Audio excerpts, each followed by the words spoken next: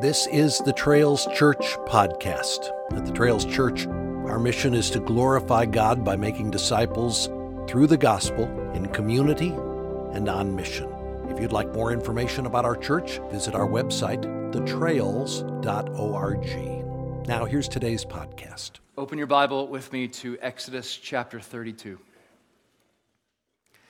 I have a few friends around the country who are trail runners. And after 43 years of intentionally not running, I decided in January I would give it a try. When I began, I could barely run a mile without stopping, but I kept at it week by week. I trained for a 5K and then a 10K, and well, frankly, I've grown to love it so much, I'm now training to run barefoot across America, uphill, both ways, in the snow. There's a saying in trail running, if you fall on the street, you're embarrassed. If you fall on the trail, you laugh. It's expected that you will fall. Well, I was cruising down a trail this week when all of a sudden I felt the full force of masculine weight pulling me down to the ground. It was like I was falling in slow motion, though. I saw the dirt that my hands were about to sink in, and I saw the stone where my knees were about to knock.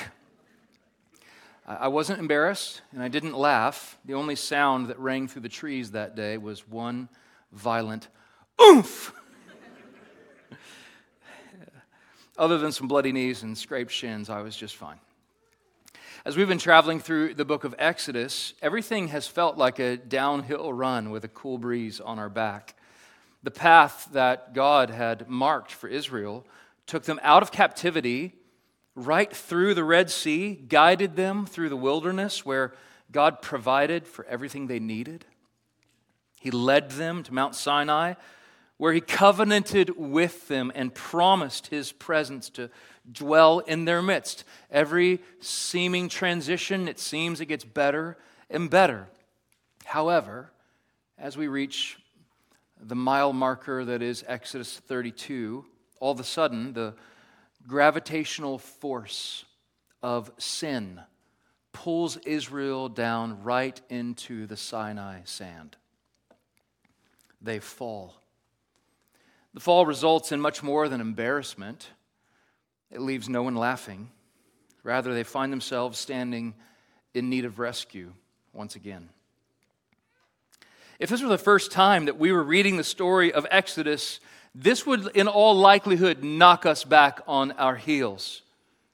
Yet most of us will experience this passage in a different way because you'll no doubt be familiar with this unforgettable scene. And so I want to encourage us not to approach this passage like a trail that we could run with our eyes closed. No, let's ask the Lord to speak to us and perhaps even knock us back on our heels so that we might fall together into His merciful arms. At the center of this passage beats a question for you and me today. Are there any idols in your heart that have taken the place of God? The story of the golden calf, recorded in Exodus 32, is one of the darkest corners of the Bible. It's here Israel breaks the newly sealed covenant that they have made to be God's people, for Him alone to be their God. But before the ink has had time to dry, they deny God. They forge an idol and even hold a worship service in its honor. Yet, the Lord is gracious and compassionate. His love will not let them go, and He will still show them great mercy. We will look at our text under three headings. First, the fall of Israel. Second, the act of repentance. And third, the need for atonement. I'm going to break up the passage into three readings, so please just keep your seat if you would this morning and stand in your hearts every time God's word is read. Beginning in verse 1. When the people saw that Moses delayed to come down from the mountain, the people gathered themselves together to Aaron and said to him, "Up, make us gods who shall go before us. As for this Moses, the man who brought us up out of the land of Egypt, we do not know what's become of him." And so Aaron said to them, "Take off the rings of gold that are in their ears of your wives, your sons, and your daughters, and bring them to me." So all the people took off the rings of gold that were in their ears and brought them to Aaron. And he received the gold from their hand and fashioned it with a graving tool and made a golden calf. And they said, "These are your gods, O Israel, who brought you up out of the land of Egypt." When Aaron saw this, he built an altar before it. And Aaron made a proclamation and said, "Tomorrow shall be a feast to the Lord." And they rose up early the next day and offered burnt offerings and brought peace offerings. And the people sat down to eat and drink and rose up to play. And the Lord said to Moses, "Go down, for your people, whom you've brought up out of the land of Egypt, have corrupted themselves. They've turned aside quickly out of the way that I commanded them. They have made for themselves a golden calf and have worshipped it and sacrificed to it and said, 'These are your gods, O Israel, who brought you up out of the land of Egypt.' And the Lord said to Moses, 'I have seen this people, and behold, it is a stiff-necked people. Now therefore, let me alone, that my wrath may burn hot against them, and I may consume them in order that I may make a great nation of you.'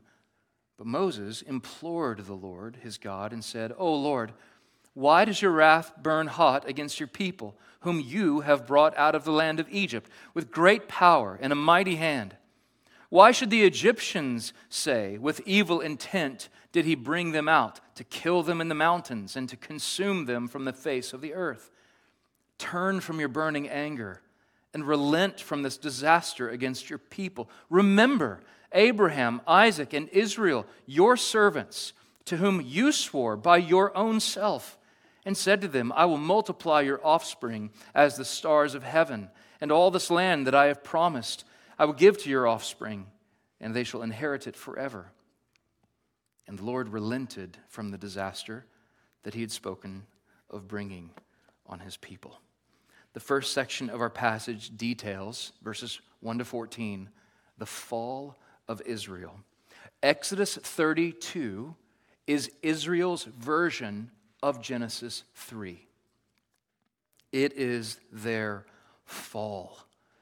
Let's examine how they fell and ended up committing this great sin. It's called multiple times in our text. Well, first, they disobeyed the word of God. The Lord had clearly spoken to them about specific things. Yet here in one scene, at least 3 of the 10 commandments are broken at the same time. The first commandment said they should have no other gods. Yet the people asked Aaron to make them gods who would go before them. The second commandment prohibited making graven images to be worshipped. Yet here stands a shimmering golden calf forged in the fire and now brought offerings of worship. The third command stated not to take the name of the Lord God in vain. However, in verse 5, Aaron takes the holy name of God. Notice it's Lord, all caps, Yahweh. And he just tosses it on this inanimate object like a dirty old rag. The construction and worship of this golden calf was blatant disobedience to the word of God. They also doubted the goodness of God. There's a tension that's stretched in the opening sentence of the chapter as the people wonder why Moses is delayed. He's delayed. While we have had the benefit of overhearing the conversation between God and Moses at the top of Mount Sinai over these last few chapters, those waiting down below are worried. They're worried they may never see Moses again at all. Rather than trusting in God's good promises, rather than waiting on God's perfect timing, they make an idol. I believe it's twofold. One, they wanted comfort from their anxiety. But second, people forged these idols in order to control deities. They believed they could control God through the worship of this idol. They doubted the goodness of God. Third, they forgot the works of God. In verse 4, they attribute the mighty work of God in rescuing them from slavery to this little golden idol less than a day old. These are your gods who brought you out of Egypt, they say. But how could they say that? How could they have seen and experienced all these remarkable things that God had done and now spit on His redeeming works? In order to see how the psalmist translates what happens here, you'll need to keep one finger in Psalm 106 for the next couple of moments. In Psalm 106, verse 22, it explains what happened. They forgot God, their Savior, who had done great things in Egypt, wondrous works in the land of Ham, awesome deeds by the Red Sea. God had done these things. They're commanded regularly to remember them, but they had forgotten. And finally, they exchanged the glory of God. Again, Psalm 106, verses 19 and 20 explains in poetry what's happening here in prose. They made a calf in Horeb and worshipped a metal image. They exchanged the glory of God for the image of an ox that eats grass. What had been promised to the people of Israel?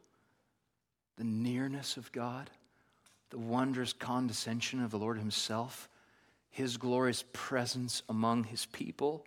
What they choose instead of that is to make an idol of a two-stomached animal that mows the lawn with its teeth. How the mighty have fallen. As a result of their sin, God distances Himself in verses 7 through 10. Typically, we have seen, as practiced in the book of Exodus, God refers to the Israelites as my people. Yet here He tells Moses, these are your people. He distances Himself. Just like He saw their suffering while in Egypt back in Exodus chapter 2. Now He sees something different. He sees that they are a stiff-necked people. That's an agricultural term. This is to be used of an animal who will not obey the will of its master, who goads against what his master wants. And this is how God sees Israel. He insists they've been corrupt from within, and how quickly they turned aside out of the way God commanded. Remember verse 1? They felt like it had been such a long time. God says, no, the way I see it, you have so quickly deserted me and chased after these things. And so, like an echo of Genesis 6, where the Lord regretted making all of mankind, here He seems to regret remaking this people, Israel. He considers consuming them in His righteous anger. And so, Moses, the mediator, steps into the picture. Verses 11 to 14. He appeals to God on behalf of sinful people. He does this multiple ways. He reminds the Lord of the covenantal relationship with His people. He appeals to the Lord on the basis of His reputation. He rehearses to God the promises that He'd made to the patriarchs, to Abraham, to Isaac, and to Jacob. He stands in the gap, mediating between God and people. Again, Psalm 106:23 sings of what happened on that day. Therefore, He said He would destroy them, had not Moses, His chosen one, stood in the breach before Him to turn away His wrath from destroying them. Perhaps when you come to passages like this, you have conflicting feelings how to translate it, like I do. On one hand, you think, what? How could Israel disobey God's word after hearing it with their own ears? Why doubt God's goodness after all they had received? How could they forget so great a salvation? What was in them that would cause them to exchange the glory of God for something like a man-made calf? But, on the other hand, I see myself in this text. Don't you? We may not carve up golden idols to bow down before, but we too have fallen. Beneath each sin are hearts that disobey the word of God, that doubt the goodness of God, that forget the works of God, that exchange the glory of God. The fall of Israel was our fall as well. So what do fallen sinners do with their sin? I'm glad you asked. The second section of our passage points to the act of repentance. What I have in view here is chapter 32, 15 to 29, also 33, 1 to 6, which we won't read, but I do want to read verses 15 to 29. Then Moses turned and went down from the mountain with the 2 tablets of the testimony in his hand, tablets that were written on both sides, on the front and on the back they were written.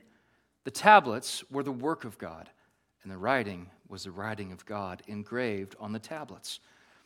When Joshua heard the noise of the people as they shouted, he said to Moses, "There's a noise of war in the camp."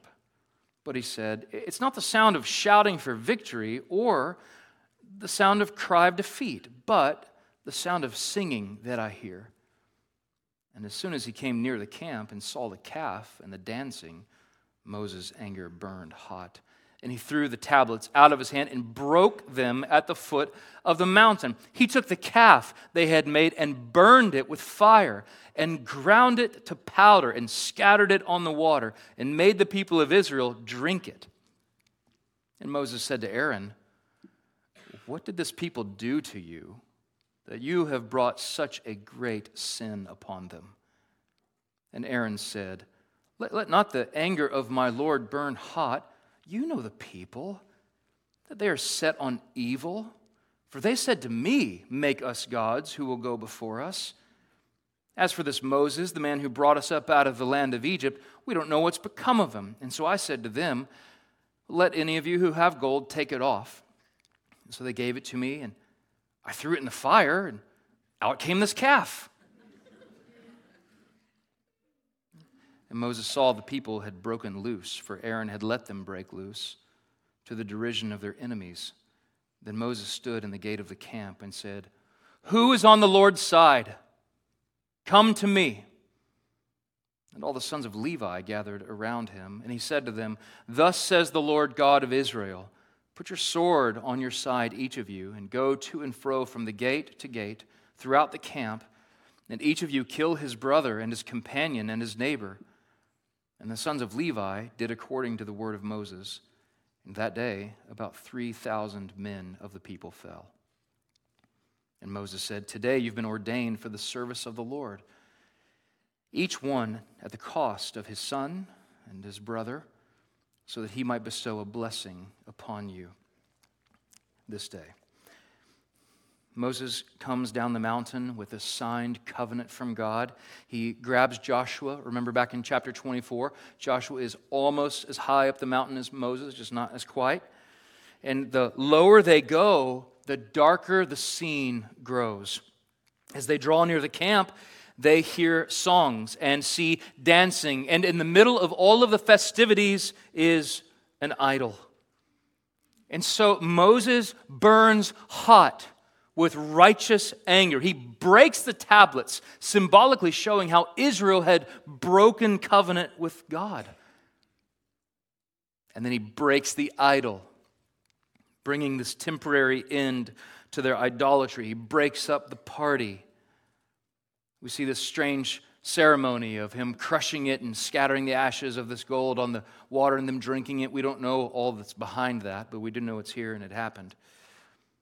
There's actually a lot of features in this passage we could detour and spend a lot of time in. What I'd like to do is to note 2 specific things from this chapter that present contrasting responses to sin. Contrasting responses to sin. The first is blame shifting. Blame shifting, which we see in Aaron. As his brother confronts him and asks, why he brought this great sin upon the people, rather than owning it, rather than just asking for forgiveness, Aaron does everything he can do to avoid blame. Like Adam blamed his wife for eating of the fruit, like Eve blamed the serpent for her actions, here Aaron blames others for his sin.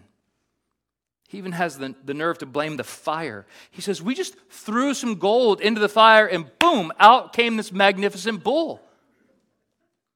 The problem with that as excuse is Moses happily records in verse 4, where we see that Aaron made this idol with his own hand using a tool. Aaron will not own his sin. Rather, he responds with blame shifting. But notice others repent of their sin. The act of genuine repentance begins with the invitation of Moses. In verse 26, there is an open-armed invitation from Moses asking people to decide, do you want the Lord or do you want to continue in your sin? Do you hear it? Who is on the Lord's side? Come to me. And all the sons of Levi gather around. Certainly there were more. It's interesting that the Levites are named here. Of course, these are the ones who would attend the temple under the leadership of Aaron, who's now leading them in the false worship of a false god. It was Aaron who led them toward idolatry, and surely others as well, even before he was installed in being the worship leader of Israel. Yet now, everyone is being given a chance to repent and reestablish loyalty to Yahweh's covenant, including Aaron. Notice Aaron doesn't die that day. Just highlighting the mercy of Jesus, the mercy of God. And when we turn to the first 6 verses of chapter 33, we find the people mourning over what they had done. They take off their jewelry as a sign of repentance and grief. And so in this account of sin, there are 2 responses. There is, on one hand, blame shifting, and on the other hand, repentance. When it comes to our sin, we can either blame shift or we can repent. Let's just circle back to my question from a few moments ago. Are there any idols in your heart that have taken the place of God? No one has helped me think more clearly about that than a pastor and an author named Tim Keller, who went to be with Christ this week. And he once wrote this: an idol is anything more important to you than God. Anything that absorbs your heart and imagination more than God. Anything you seek to give, that you seek to give you what only God can give. Anything that is so central and essential to your life that should you lose it, your life would feel hardly worth living. So is there a relationship in your life that you value as more important than your relationship with God? Does your career or a hobby absorb your imagination and creative thinking more than your thoughts toward God? Are you looking to a possession or a position to give to you what only the Lord can do? Is there anything in your life that if you lost it, life would hardly seem worth living? The Bible calls those idols. If something comes to your mind, I plead with you to respond biblically, to respond by repenting. This little act that we do in our service each week, this moment of confession of sin, do you know what we're doing there? We're just coming clean before God in honesty and humility. Coming clean, saying, we have broken your law and commands and we need forgiveness. So I encourage you, don't blame shift to another person and to a circumstance, to a situation, to an addiction. Own where your sin has grabbed your heart and bring it to Christ. Turn from that thing and turn to Christ to receive forgiveness. Let me particularly speak to those of you who have never believed in Jesus as your Savior. In the Gospel of John, chapter 7, Jesus stands up in a crowd of sinners, not that different than this one, and said, "If anyone thirsts, come to me." If anyone thirsts for forgiveness of sin, come. Whoever believes in me, as the Scripture has said, out of his heart will flow rivers of living water. That invitation is still wide open today. Is your life filthy with sin? Come to Christ. He will cleanse you. The message of the gospel is not clean yourself up and come. It's come on. He will clean you. What are you waiting for? There may not be tomorrow. What are you waiting for? Do you thirst for forgiveness? Lay hold of Christ by faith, even in this very moment. Who wants to be on the Lord's side? Moses says. Who wants forgiveness of sin? Jesus says. Let us practice the act of repentance and turn to Christ. And finally, we learn of the need for atonement, verses 30 to 35. The next day, Moses said to the people, "You have sinned a great sin. And now I will go up to the Lord. Perhaps I can make atonement for your sin." And so Moses returned to the Lord and said, "Alas, this people has sinned a great sin. They've made for themselves gods of gold. But now, if you will forgive their sin, but if not, please blot me out of your book that you have written." But the Lord said to Moses, "Whoever has sinned against me, I will blot out of my book. But now go, lead the people to the place about which I have spoken to you. Behold, my angel shall go before you. Nevertheless, in the day when I visit, I will visit their sin upon them." Then the Lord sent a plague on the people because they made the calf, unless we forget the one that Aaron made. So Moses tells the people how great their sin was. Yet notice his willing heart to go before the Lord on their behalf. He'd stood before Pharaoh on their behalf. Now he stands before God on their behalf. And he tries to make atonement for what they have done. The word atonement means to make right, or to make clean, or to be, in English we have this great help, to be at one with God, at one-ment. Once again. And so Moses hikes back up the mountain once again, because atonement can only be possible with God if there is forgiveness and if there is a substitutionary sacrifice. Two things are required for atonement: forgiveness and substitutionary sacrifice. So Moses confesses the sin of the people. They have made gods of gold. They deserve punishment. All of them deserve to be killed, yet only less than 0.5% were. But Moses asks God for forgiveness. They are repentant over their sin, but they need forgiveness. And so Moses pleads of it. And do you notice his uncertainty here? Perhaps God will forgive you. Just push pause right there. Now read this in light of the New Testament and all that Christ has done for us. Brother, sister in Christ, you don't come before the holy God with your sin and wonder, perhaps will he forgive me? Rather, you look to the cross of Christ, where the love of God was shed abroad in our hearts, where full atonement was made for our sins. And we come boldly before the throne of grace. Moses is uncertain how God will handle his people. This is still the early stage of this. But now, where we sit on the timeline of history of redemption, now we have full confidence. There's not a sin so dark that God will not forgive.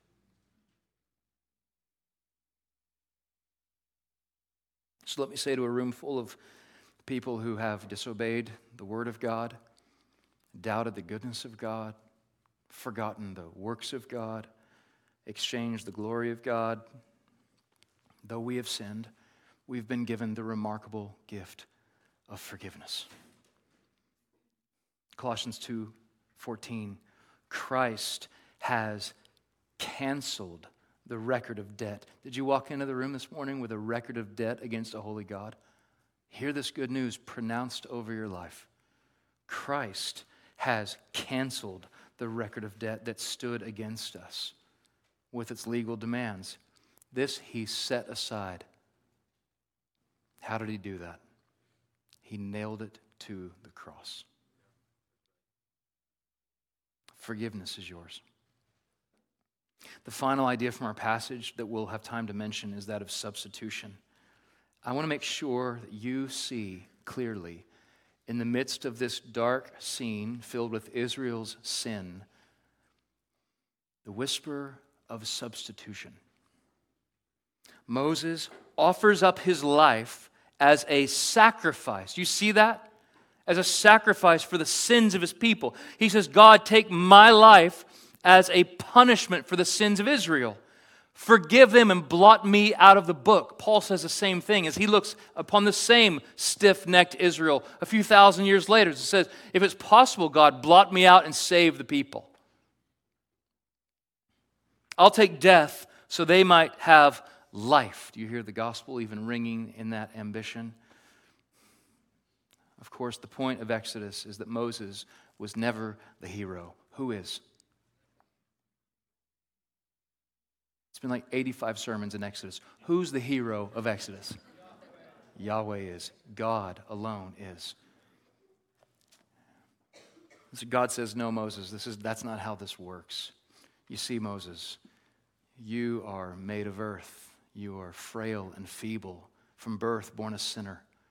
And you too, Moses, have broken my law and commands, and so you're not the one who can stand between a holy God and sinful people. I need a better mediator. And so, in the fullness of time, God sent his one and only Son, the perfect Lamb of God, who would climb a hill, carrying our sin and our shame, every offense that we've made, and he would take it on himself perfectly. He was the Lamb of God who would take away the sin of the world. He was the true and better Moses. And he would lay down his perfect life on the altar of Calvary. Isaiah 53:5 says, he would be pierced for our transgressions, crushed for our iniquities. Upon him was the chastisement that brought us peace. And with his wounds we are healed. All we like sheep have gone astray. We've turned. All we like Israel have gone astray. We've turned everyone to his own way. And the Lord, God full of mercy, as we will see next week, has laid on Christ the iniquity of us all. Exodus 32 warns us of the danger of idolatry. Paul gets at this in 1 Corinthians 10. He writes, now these things took place as examples for us, that we might not desire evil as they did. These things were written down for our instruction. Therefore, let anyone who thinks that he stands take heed, lest he fall. And then in case we miss it, he presses the point home in verse 14. Therefore, my beloved, flee from idolatry. What do forgiven people do? They flee from idolatry. In order to earn God's approval? No, but because we've been given it. Exodus 32 warns us of the danger of idolatry. It teaches us, by way of contrast, the practice of repentance, genuine repentance, and points us ultimately to the one who laid down his life, standing in our place to make atonement for sin. This scene may be one of the darkest in Scripture, but it ends with a bright light of God's mercy. And all of this can be seen in the story of the golden calf. Let's pray. Father, thank you for your word that searches us, that humbles us, that teaches us, that warns us, that equips us, that shows us the perfection of Christ, who came because we were fallen, who has granted to us the gift of repentance,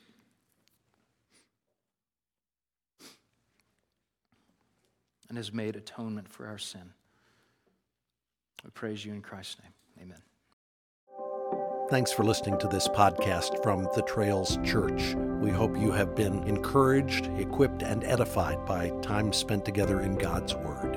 And again, if you'd like to find out more about the Trails Church, visit our website, thetrails.org.